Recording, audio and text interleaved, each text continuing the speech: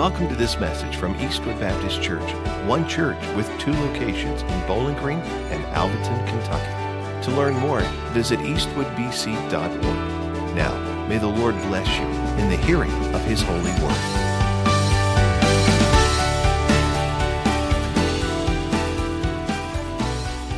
You all, good evening. Grab your copy of God's Word and go with me. Amen.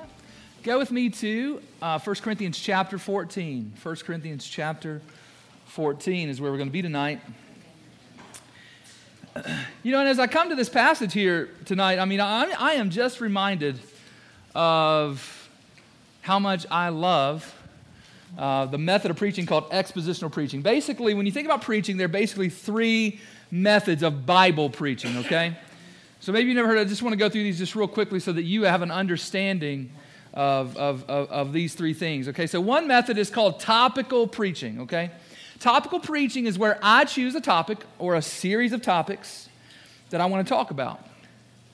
These are obviously Christian topics that are true, that we, things of that nature, okay, hopefully, anyway, all right?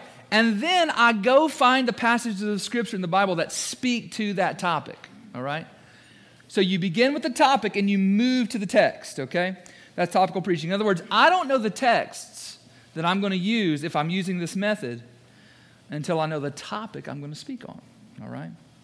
It's very topic driven, all right? Typically, this type of preaching doesn't have just one central text. It has many texts that are pulled from across the Bible that shed light on that topic, all right? Now, on the other end of that continuum, I might even say the opposite of topical preaching is another method of preaching that's called expositional preaching, all right? Expositional preaching is where I choose a passage of Scripture and then dig into the text to find out what I will preach, all right? So in other words, I don't know what I'm going to preach until I know the texts I'm going to preach on, all right? So it's text-driven, all right? And then there's that middle ground, that middle approach, very creatively called topical expositional. It just takes the two names and puts them together, okay? And if you've been around Eastwood long, that's the primary diet, the primary method that we've utilized over the last few years is topical expositional preaching, particularly on Sunday mornings, okay? But I've used all three methods, topical, expositional, and topical expositional. I'm currently using the expositional method on Sundays and Wednesdays here as we're walking through the book of Philippians, through the book of 1 Corinthians, but all three have their advantages and disadvantages, all right? They all three do, all right? And all three of them are necessary at different aspects of the Christian life and of the pulpit ministry, all right? But I just want to say to you, for me personally, I'm convinced that expositional preaching is the most glorious to God, is the most beneficial to the congregation. Now, don't misunderstand what I just said, because those other two methods are glorious and beneficial, all right? They are, absolutely they are. I mean, you think about Charles Spurgeon, for instance, called the Prince of Preachers, all right? Very seldom did he take a text and actually exposit the text. I mean, he would jump in and jump off, and I mean, it was, so it's been used by God in lots of different ways. But for me, I'm convinced that that expositional preaching is most glorious to God, most beneficial to the congregation. Let me just give you 5 quick reasons why, okay? So that you just understand where I'm coming from. First, expositional preaching brings high esteem to the Bible, all right? It forces us, in one essence, to get out our Bibles and have it in our laps, all right? It forces us to say, what is this text saying? All right, we're digging into the Bible. Secondly, expositional preaching helps to ensure that what I'm saying is what God says, because my preaching points, my main ideas, the things I'm talking about, should come right out of the text, okay? Instead of me deciding what I want to say and then finding passages that back that up, I'm going to the text and saying, what does the text say, and how can I communicate that to the congregation? Third, expositional preaching keeps me from preaching about my pet peeves and my pet doctrines, all right? And I've got those. I got things that just irk me, and I would love to sit up here and tell y'all about them, okay? But that would be of no benefit to you. You'd get sick of it, because I'd talk about the same stuff all the time. Or maybe my pet doctrines. Maybe you've sat under preaching before where it seemed like the preacher, he had a bone to pick, or he had an axe to grind, all right? I've sat under preaching where it seemed like the preacher had somebody in mind, and probably did. I'm not saying it just kind of happened. I'm saying he had somebody in mind. that he was preaching to in particular and at. And so it's just a very awkward situation. I've also sat under preaching where it seemed like the same doctrine just keeps coming up and again. It's kind of like, man, we've covered that. Because let's be honest, there's only so many topics in the Bible to cover, all right? And so if we're doing topical, if that's our diet and our approach, we'll typically cycle through them over and over again, all right? And so expositional preaching helps ensure that I'm preaching the whole counsel of God's word and not just my pet doctrines or my pet peeves, because I'm not choosing what to preach on, in essence, okay? I'm choosing the book, and the text is telling me what to preach, okay?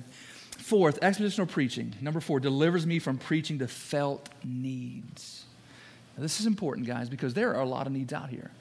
And don't get me wrong, right? If there's ever a moment that needs to be addressed, there's really something going on in the congregation that we need to touch on, absolutely. Let's stop going through this book and let's go address that, okay? We have the freedom to do that. But if every week I'm trying to say, what do they need to hear this week? Is that necessarily a bad thing? Well, it can be. Not on face value, it's not. But again, if I'm thinking around, well, they've got a situation.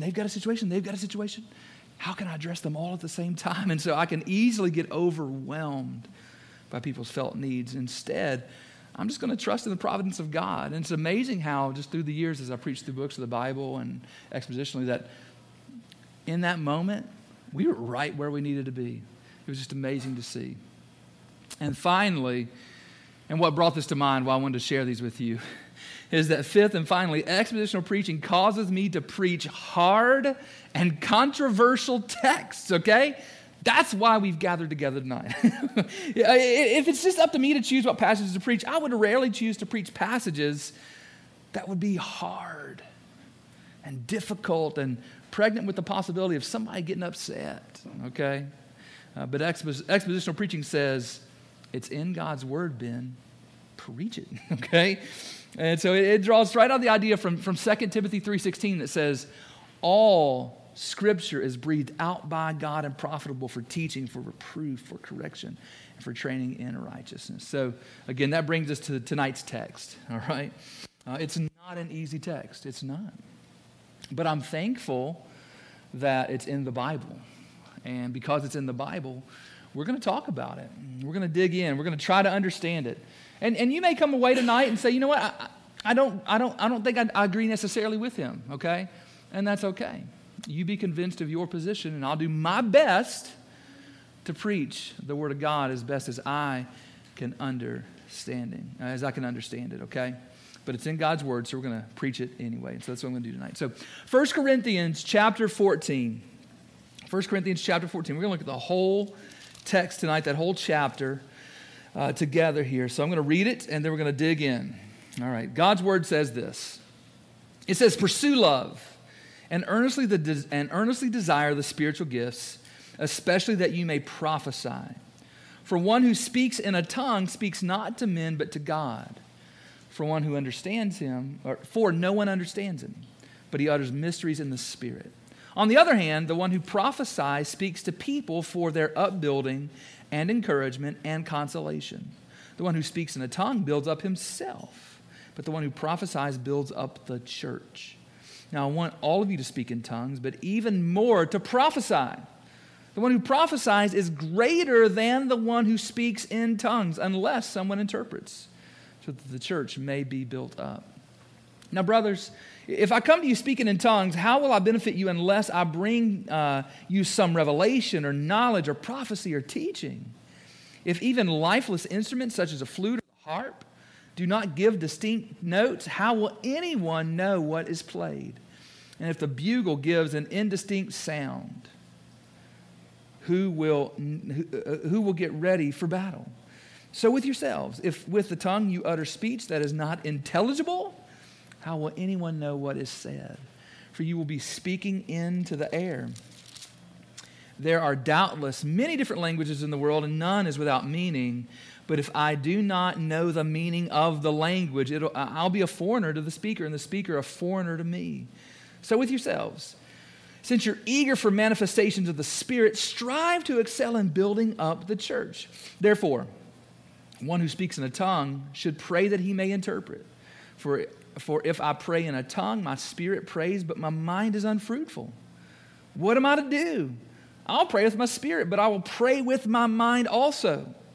I'll sing praise with my spirit, but I will sing with my mind also. Otherwise, if you give thanks with your spirit, how can anyone in the position of an outsider say amen to your thanksgiving when he does not know what you are saying? For you may be giving thanks well enough, but the other person is not being built up. I thank God that I speak in tongues more than all of you. Nevertheless, in church, I would rather speak 5 words with my mind in order to instruct others than 10,000 words in a tongue. Brothers, do not be children in your thinking. Be infants in evil, but in your thinking be mature. In the law it is written, by people of strange tongues and by the lips of foreigners will I speak to this people, and even then they will not listen to me, says the Lord. Thus tongues are a sign not for believers, but for unbelievers, while prophecy is a sign not for unbelievers, but for believers. If therefore the whole church comes together and all speaks in tongues and outsiders and unbelievers enter, will they not say that you're out of your minds? But if all prophesy and an unbeliever or outsider enters, he is convicted by all. He is called to account by all. The secrets of his heart are disclosed, and so falling on his face, he will worship God and declare that God is really among you. What then, brothers? When you come together, each one has a hymn, a lesson, a revelation, a tongue, or an interpretation. Let all things be done for building up. If any speak in a tongue, let there be only 2 or at the most 3, and each in turn, and let someone interpret. But if there is one to interpret, let each of them keep, if there's not. But if there is no one to interpret, let each of them keep silent in church and speak to himself and to God. Let 2 or 3 speakers, or 2 or 3 prophets speak, and let the others weigh what is said. If a revelation is made to another sitting there, let the first be silent, for all can prophesy one by one, so that all may learn and all be encouraged. And the spirits of prophets are subject to prophets, for God is not a God of confusion, but of peace. As in all the churches of the saints, the women should keep silent in the churches, for they're not permitted to speak, but should be in submission, as the law also says. If there is anything they desire to learn, let them ask their husbands at home, for it is shameful for women to speak in church. And was it from you that the word of God came? Or was it from you? Or are you the only ones it has reached? If anyone thinks that he's a prophet or spiritual, he should acknowledge that the things I'm writing to you are a command of the Lord. If anyone does not recognize this, he's not recognized. So my brothers, earnestly desire to prophesy, and do not forbid speaking in tongues, but all things should be done decently and in order. Oh my goodness, what a passage, okay? What a passage, all right. So, let's pray. We're going to dig in. Father, we thank you for a chance to open your word. And it's tough. There are a lot of things here, God, to dig in. And so I pray that tonight would be, in one sense, a jumping off point. God, that we would go back and study. And tonight we just sort of wet our whistle in one sense to try to understand what you're saying to us here and how you want us to operate. And so, Father, we thank you for your word. We thank you for the Spirit that helps us to understand your word. And so come, Spirit, help us to understand what God has written. It's in Christ's name we ask this. Amen. All right. So as I look at this chapter here, the takeaway that I keep, because there's a theme in this, all throughout this, and the theme is this, it's tonight's takeaway is that the worship gathering is foremost for the building up of the saints. I think that is primarily what Paul is saying out here. Now, he gets into some specifics here to help us understand how we can do that and how to quit doing the junk that the Corinthians were doing, okay? But the primary thrust of this here is that the worship gathering, when Christians come together, the primary purpose that they come together for is to build up each other, to build up the saints. You see it in verse 3, upbuilding, encouragement, consolation. You see it in verse 4, builds up the church. You see it in verse 5, the church may be built up. You see it in verse 17 when he says, they're not built up if you do that. You see it in verse 26, let all things be done for building up. All right? So that's the theme. It's over and over and over again in this passage here, is that the worship gathering is foremost for the building up of the saints. And I want to say this at the outset here, guys, is that Paul's emphasizing something really important here that we in the 21st century church need to hear and to heed. The worship gathering, let me say it again, is primarily for the building up of the saints. But let's be honest, so much of the church culture that we swam in over the years is set against this sort of thinking. Okay? So much of the church culture that we've been a part of, so many of the churches that we've been a part of, they've latched onto the spirit of revivalism and the seeker-focused worship, okay? Where there's little instruction given to those who are already Christians, okay? They're focused on getting saved. I remember this lady in Alexandria. One year, we took a whole year, and we called it No Home Untouched. And we mapped it out. Christy and I organized it to go out and to knock on every door in the little city of Alexandria there. Basically a square mile with about 700 houses in it. Go and to knock on every door in that place and see where they stood with the Lord, to try to win them to Christ, okay?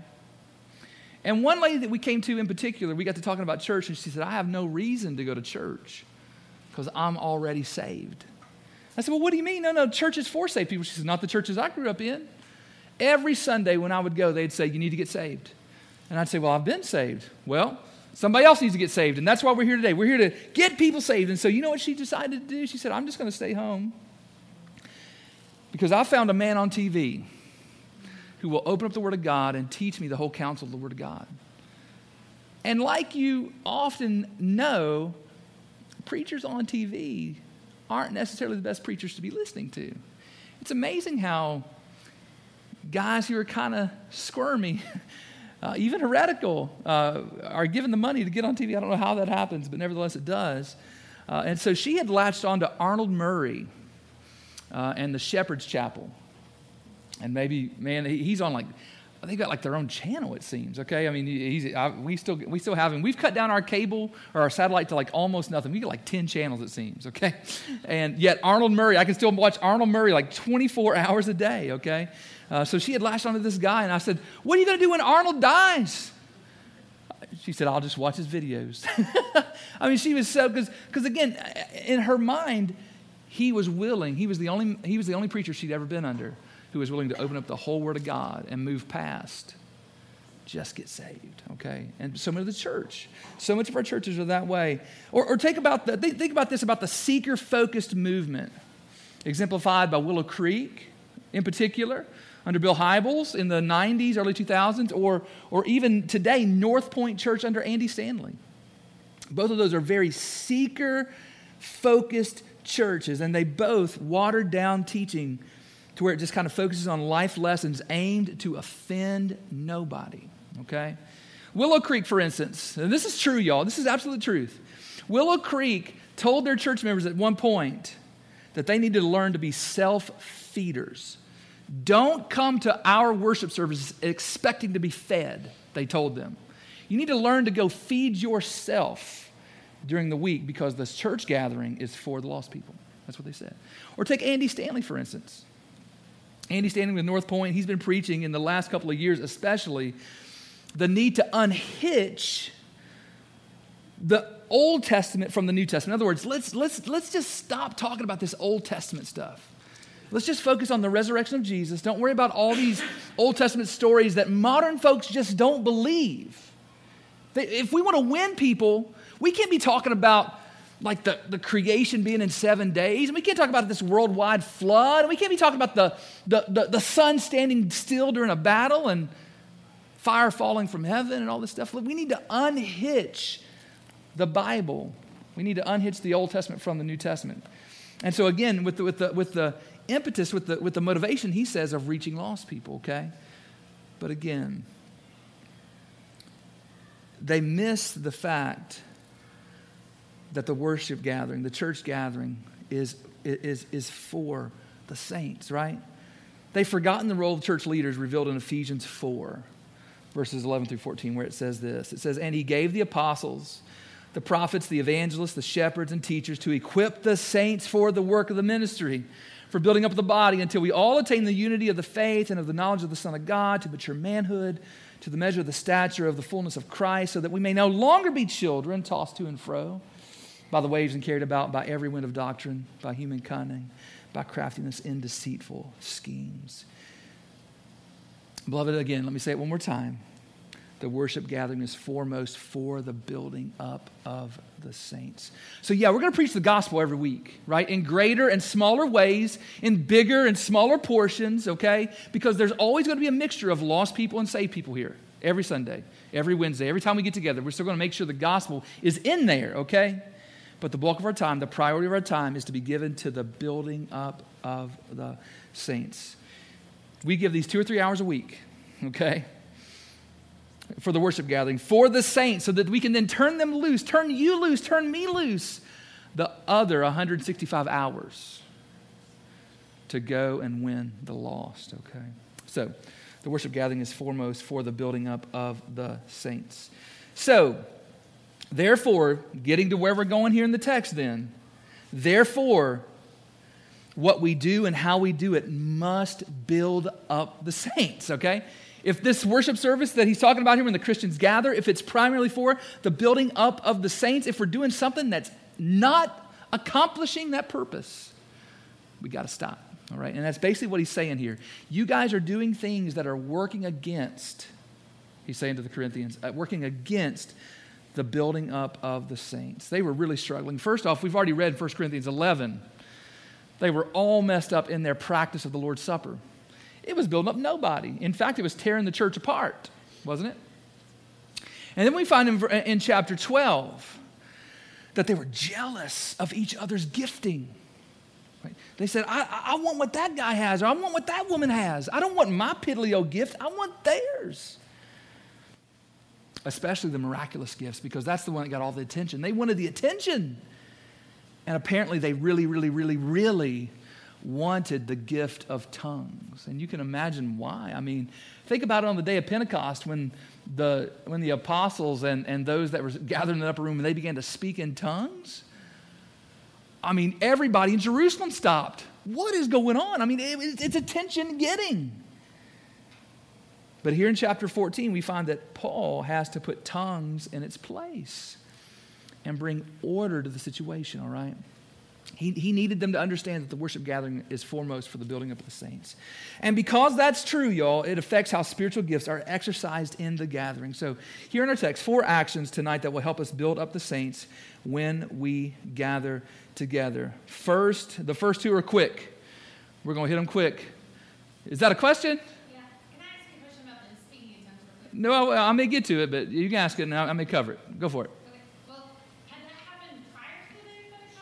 I guess I'm a little confused by everyone was terrified and why they were all chill. Yeah, that's a good idea. Right. I don't think it had. I may be wrong. Do y'all know of a time that it happened before Pentecost? I don't think so, because think about this for just a moment. Well, we say that. Okay. So yeah, in one sense, yes, it had happened before. Okay. And the day when God judged the people for the Tower of Babel. Okay, that's what I thought, but I thought it was just like we're different languages. Yeah, that's right. So we're going to get to that, all right? So when we think about tongues, all right, we'll define it here in a moment. So the Pentecost is the reversal of the Tower of Babel, where God came down and confused the languages to divide people. Here in Pentecost, God gives the gift of tongues to bring the church together, okay? All right? So we'll define more of that here in just a moment. So first, prior to the first thing we need to do, if we're going to do this, if we're going to build up the saints in the worship gathering, we need to prioritize showing love in the worship gathering, all right?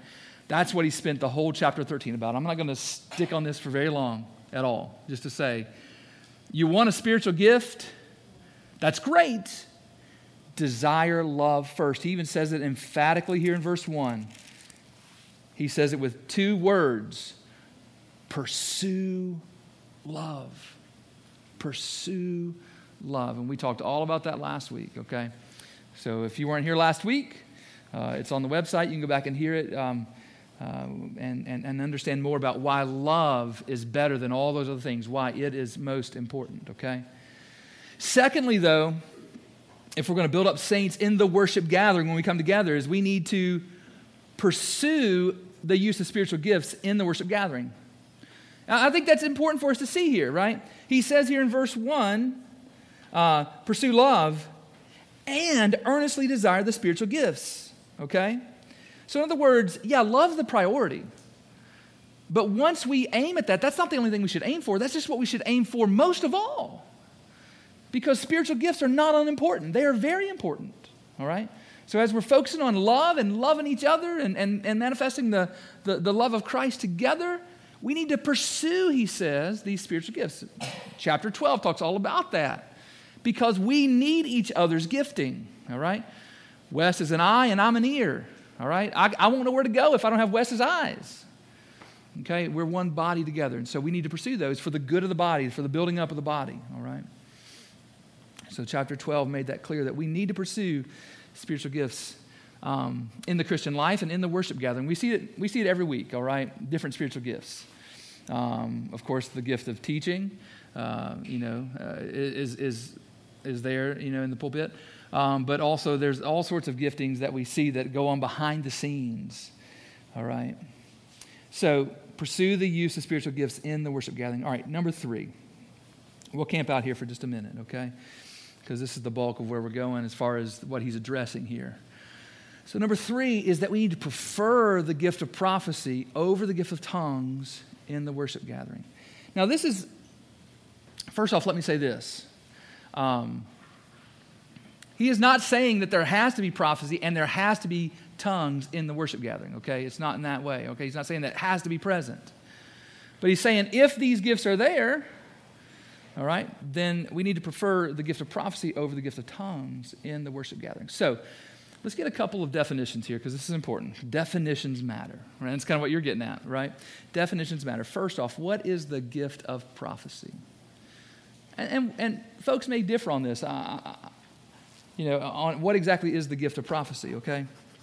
New Testament prophecy is a bit different. When you look at the Scripture, it is a bit different from Old Testament prophecy, okay? So Old Testament prophecy was isolated to only a few select people. And we often think of prophecy as telling the future. That is an aspect of prophecy. But prophecy was actually, basically, a prophet in the Old Testament was like a lawyer. Actually, it was like a prosecutor in a court of law. They were covenant prosecutors.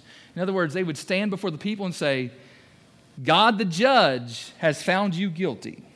And if you don't change, something's going to happen bad, okay? You will be punished. You will be whatever, okay? And so they were often not just foretelling, they were forth-telling. They were telling the truth. They were speaking for God. And so it was isolated to just a few select men and women, okay? And if their prophecy didn't come to pass, if they prophesied something future and didn't come to pass, they were to be put to death, stoned, all right? But at Pentecost, prophecy, like the Holy Spirit, was given throughout the body of Christ, okay? Acts chapter 2. Let's look here. Acts chapter 2, verses 14 through 21. Acts 2, 14 through 21. This is really interesting, all right? This is really interesting. Acts 2, 14 through 21 says, But Peter, standing with the 11, lifted up his voice and addressed them. Men of Judea and all who dwell in Jerusalem, let this be known to you and give ear to my words, for these people are not drunk. They were speaking in tongues and all that. Okay. These people are not drunk, as you suppose, since it's only the 3rd hour of the day. But this is what was uttered through the prophet Joel. In the last days it shall be, God declares, that I will pour out my spirit on all flesh. And your sons and daughters shall prophesy. And your young men shall see visions, and your old men shall dream dreams, even on my male servants and female servants. In those days I will pour out my spirit, and they shall prophesy. He goes on to say several things down through there, but verse 21, and it shall come to pass that everyone who calls upon the name of the Lord shall be saved. Now, when did the last days come to pass? when Christ came, right? Christ came and ushered in the last days, okay? So we're living in the last days, even though it's been roughly 2,000 years worth of last days. Nevertheless, we are in the age generally called the last days. So prophecy here is something that is sort of comes with comes with Pentecost in one sense. In fact, it's interesting here in our text tonight, and looking at this, 1 Corinthians 14:1 says, pursue love and earnestly desire the spiritual gifts, especially one certain one. And he says what? Especially that you may what? Prophesy. That's really interesting, okay? That we should earnestly desire to prophesy. So what is prophecy in a New Testament definition? All right. One could define prophecy as the speaking forth of with human words, something the Holy Spirit has sovereignly or spontaneously revealed to the believer. It's sort of maybe a word of knowledge, all right, or a special insight into the Word of God, or something like that. Okay. Now it's never on par with Scripture.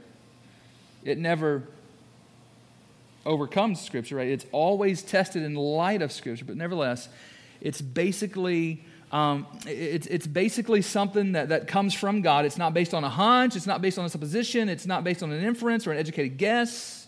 It's not a new revelation. Not a new revelation. That's right. It's not a new revelation in that sense, but it may be something that's not known, for instance. Okay? So prophecy is basically the human report of something that's not known, all right? It's not necessarily predicting the future. It's also not just teaching, all right? But it's a word of knowledge revealed from God for the purpose of building up the saints, encouraging the saints and consoling the saints according to verse 3. You see that there in verse 3, okay? So that's how we would define prophecy in this sense here in 1 Corinthians 14. And it says that it's something that we should seek, all right?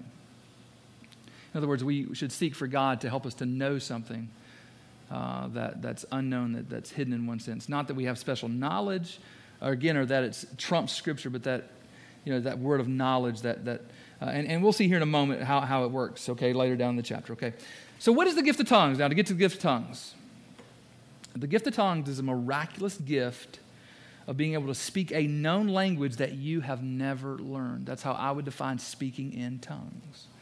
So it's a known language that you have never learned. You're speaking a known language that you have never learned, all right? So, a lot of folks think that tongues are just ecstatic utterances. In other words, nonsensical utterances, angelic languages. You maybe hear people point to 1 Corinthians 13:1.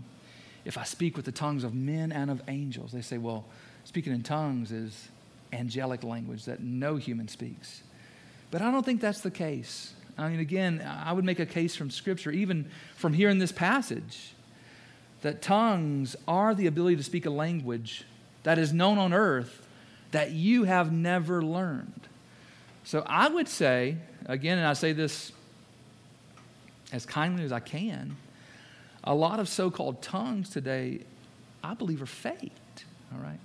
I believe they're faked. In fact, I went to an Assembly of God church during my high school years, or not my high school years, but my college years. They had a great college ministry there. I never went to the class, but they offered a class on tongue speaking. You could come and practice. They would teach you how to speak in tongues, and they may give you a few phrases to help your tongue get going.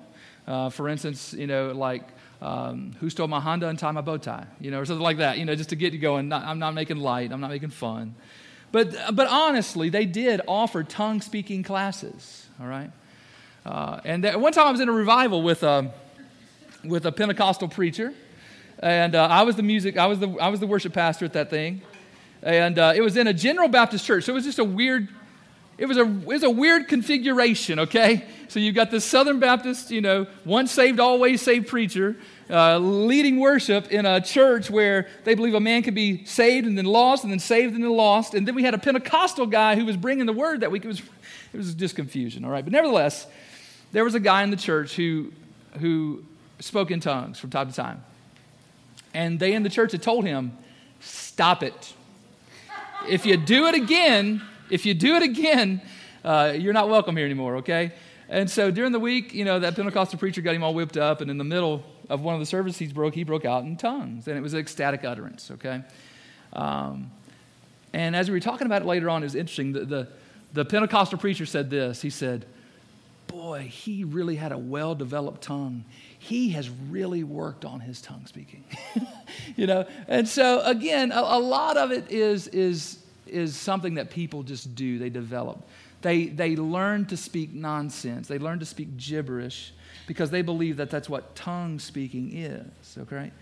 But again, I would define tongue speaking, and I would argue from the word, that tongue speaking is a miraculous gift of speaking a known language that you have never heard, all right? You may disagree with me on that. That's cool. I'm going to continue, okay? So why is prophecy preferred over tongues?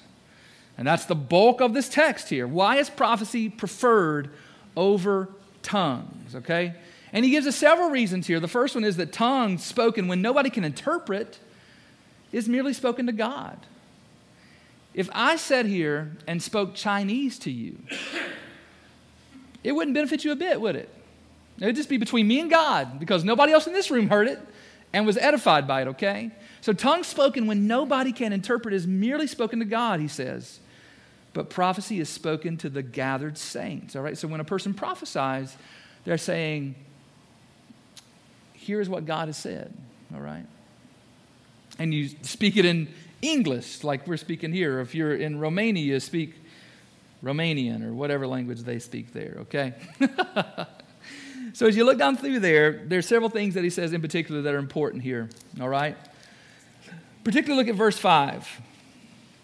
Verse 5 is interesting. He says, now I want you all to speak in tongues.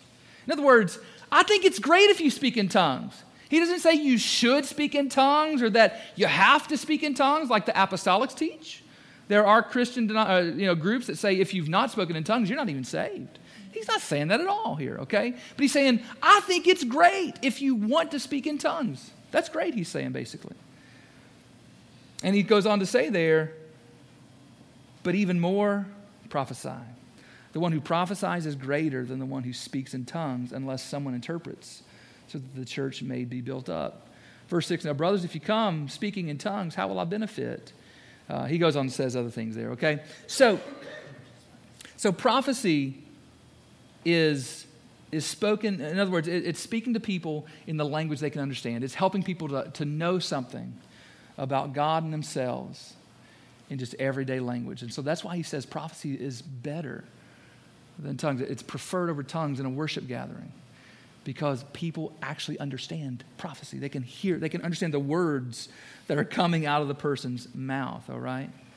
So he says next, just kind of walking through this, next, he says interpretation can help tongues can be edifying, but if no interpretation is given, it only benefits God and the speaker's spirit. Now, this is interesting here. So tongue speaking, if a person is given the miraculous ability to speak a tongue here, it's not beneficial to the gathered saints, but even the speaker himself is only benefited in his spirit, okay? And not in his mind. That's what he says here. Look at verse 13 through 19. We'll focus in on that. Verse 13 through 19 says this. It says, therefore, one who speaks in a tongue should pray that we may interpret. For if I pray in a tongue, my spirit prays, but my mind is unfruitful. In other words, my spirit is glad because this miraculous thing is coming out of my mouth that I've never learned, and I'm excited in my spirit because of that, but I have no clue what I'm saying, okay? And so my mind is not profited by it at all. What am I to do? I'll pray with my spirit and pray with my mind. In other words, he's saying I had rather pray in English and get pumped up about it and understand what I'm saying, all right? I want to be excited in my spirit and in my mind, okay? I'll sing praise with my spirit, but I'll also sing praise with my mind also. Otherwise, if you give thanks with your spirit, how can anybody in the position of an outsider say amen? Now, you know what the word amen means, right? So be it. So let it be. Or right on, brother. Right? Okay? That's what amen means. Now, if someone were to stand up and speak in Chinese right now, we'd be like, I don't know. I can't say amen. I can't say amen. I don't have a clue here. All right? And so that's why he says that it's better in a worship gathering, if you're going to manifest gifts here, and the gifts are prophecy or tongues, prefer prophecy. Okay. It's also interesting here. I love the illustrations that he gives here. He says, for instance, if even lifeless instruments such as a flute or the harp do not give distinct tones, how will you know what is played? So just think for a moment. If I go up to a piano or a guitar right here, and I just take it and strum it, all right? It's going to sound so dissonant. It's not going to make any sense. But if I picked up that thing and I go down down down down down down down down down down, you might say, "What is that?" That's Sweet Home Alabama. You know, you're like, I know that one, right? And so basically he's saying when we speak in tongues, we're like playing a guitar or playing a piano and just flapping at the keys. But when we play a melody on that piano, that's kind of like prophecy because people can understand that. They recognize that. Okay? And even the person that's speaking it recognize when he speaks prophecy. He knows what he's saying. And so it's better than tongues, he says. All right? Third, he says tongues. Why is tongues better than prophecy? Why is it preferred over? Why is prophecy preferred over tongues? He says because tongues is a sign that's intended for unbelievers. So in a worship gathering, the worship gathering is primarily for the building up of whom? The saints. And so if you're in a worship service, he says you should downplay tongues and play up prophecy. Because tongues are primarily for unbelievers. Think about again, just picture the day of Pentecost. All these people who had never trusted in Christ, all of a sudden someone is speaking in their language and they hear their language being proclaimed, come to Christ and be saved, repent and be saved. And all of a sudden 3,000 people were saved. And so he says you need to understand tongues is primarily a sign for unbelievers. And then finally he says this, why is prophecy preferred over tongues? And I don't think he's trying to be funny, but it's funny. It just is. He says, because if someone were to walk in those doors right there who was not a believer, and we were all saying, and we were all doing it, he would say, they would walk out and say, these people are insane. That's what he says. They'll think you're crazy. And it actually hurts your reputation in the community, the things to bring about the spreading of the gospel. So he says we should prefer prophecy because look at this. And this is interesting here. So we want to look at this. Down here where he says, verse 24. But if all prophesy, and an unbeliever or outsider enters, he is convicted by all. So in other words, maybe a prophecy would come in this way, right? The unbeliever comes in, and all of a sudden, God kind of puts on someone's heart to stand up and speak against, let's say, pornography. And maybe that person is struggling with pornography. All of a sudden, someone stands up and says, God has told us in his word that pornography should not be fooled with. We should not look at pornography. He says this, look at it here. He is convicted by all, and he is called to account by all. And the secrets of his heart are disclosed. In other words, the secret things maybe that person was dealing with that was keeping him from coming to God are disclosed. Maybe not even to know for sure what the person is necessarily saying, right? And so falling on his face, look at this. He will worship God and declare that God is really among you. But if he came in and we were speaking, again, Chinese or gibberish, he wouldn't have a clue, and he would never be convicted of his sin and repent, okay? It also would work Yep. for a believer to come closer to God. Oh, yeah, it can. They not realize what they were doing was a sin. Sure. That's right. It would also convict them that way. Yeah, thank you, David. That's absolutely right, all right? So finally, practice. If we're going to do this, the final P tonight, the fourth P, is practice order in the worship gathering, all right? If we're going to build up the saints, we have to have an orderly service, all right? It's interesting here because, again, we're free to order the service however we want. It's interesting here. It seems like he has more of a participatory approach to the worship, all right? You know, and this is kind of like how Christy was, you know, when we go to visit her dad's church, all right? Everybody comes with something to do, right? You come with a song to sing. You come with, you know, somebody's going to get up and preach, but everybody's going to contribute in some way. Somebody's going to testify or whatever. And it seems that he was kind of, in Corinth, that's how it kind of was, right? Maybe there was a preacher that got up and preached, but everybody participated in some way, all right?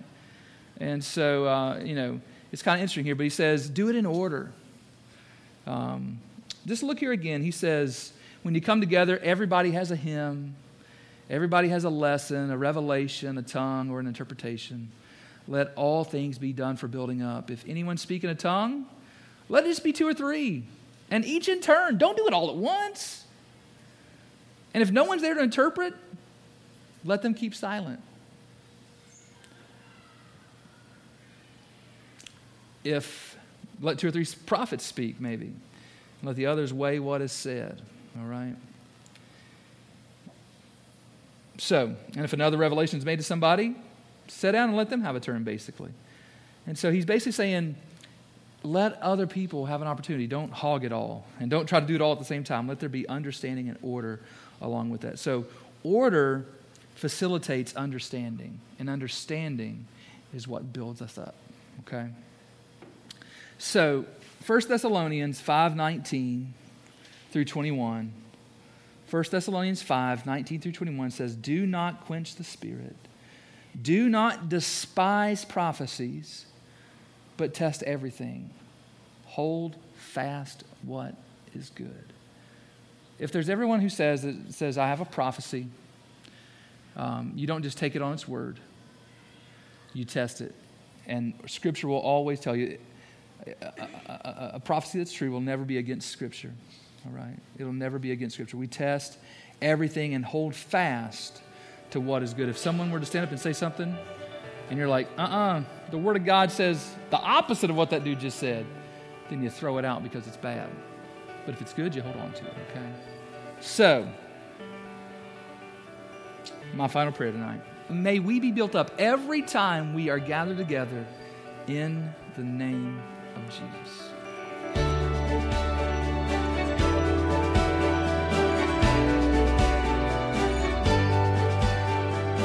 Hi there, this is Pastor Ben. I have something really important to ask you, but first, I want to say thank you for taking the time to make this digital connection with us through our podcast. I hope the message you just listened to was a blessing, but an even greater blessing than this digital connection would be for you to connect with us in person this coming Sunday at one of Eastwood's 2 campuses where we get the joy of living life together in Jesus' name. And now for that really important question, which is the most important question you'll ever answer. Where do you stand before God? Now, based on what you've done, the straightforward answer is that you stand guilty and condemned before God. You are a sinner who completely deserves God's wrath forevermore in hell. And I deserve the same thing also. I mean, every person does. Guys, that's terrible news. And even worse is the fact that there's nothing you can do in and of yourself to change that. You need a Savior. But I have good news. God loved the world so much that He sent Jesus to be your Savior. Jesus came and lived the perfect life that you cannot live, and He stood condemned on the cross, dying the death you deserve. And 3 days later, Jesus was raised from the dead to prove to everybody that He is indeed the Savior of the world. And now Jesus longs to change your standing before God by making a trade with you.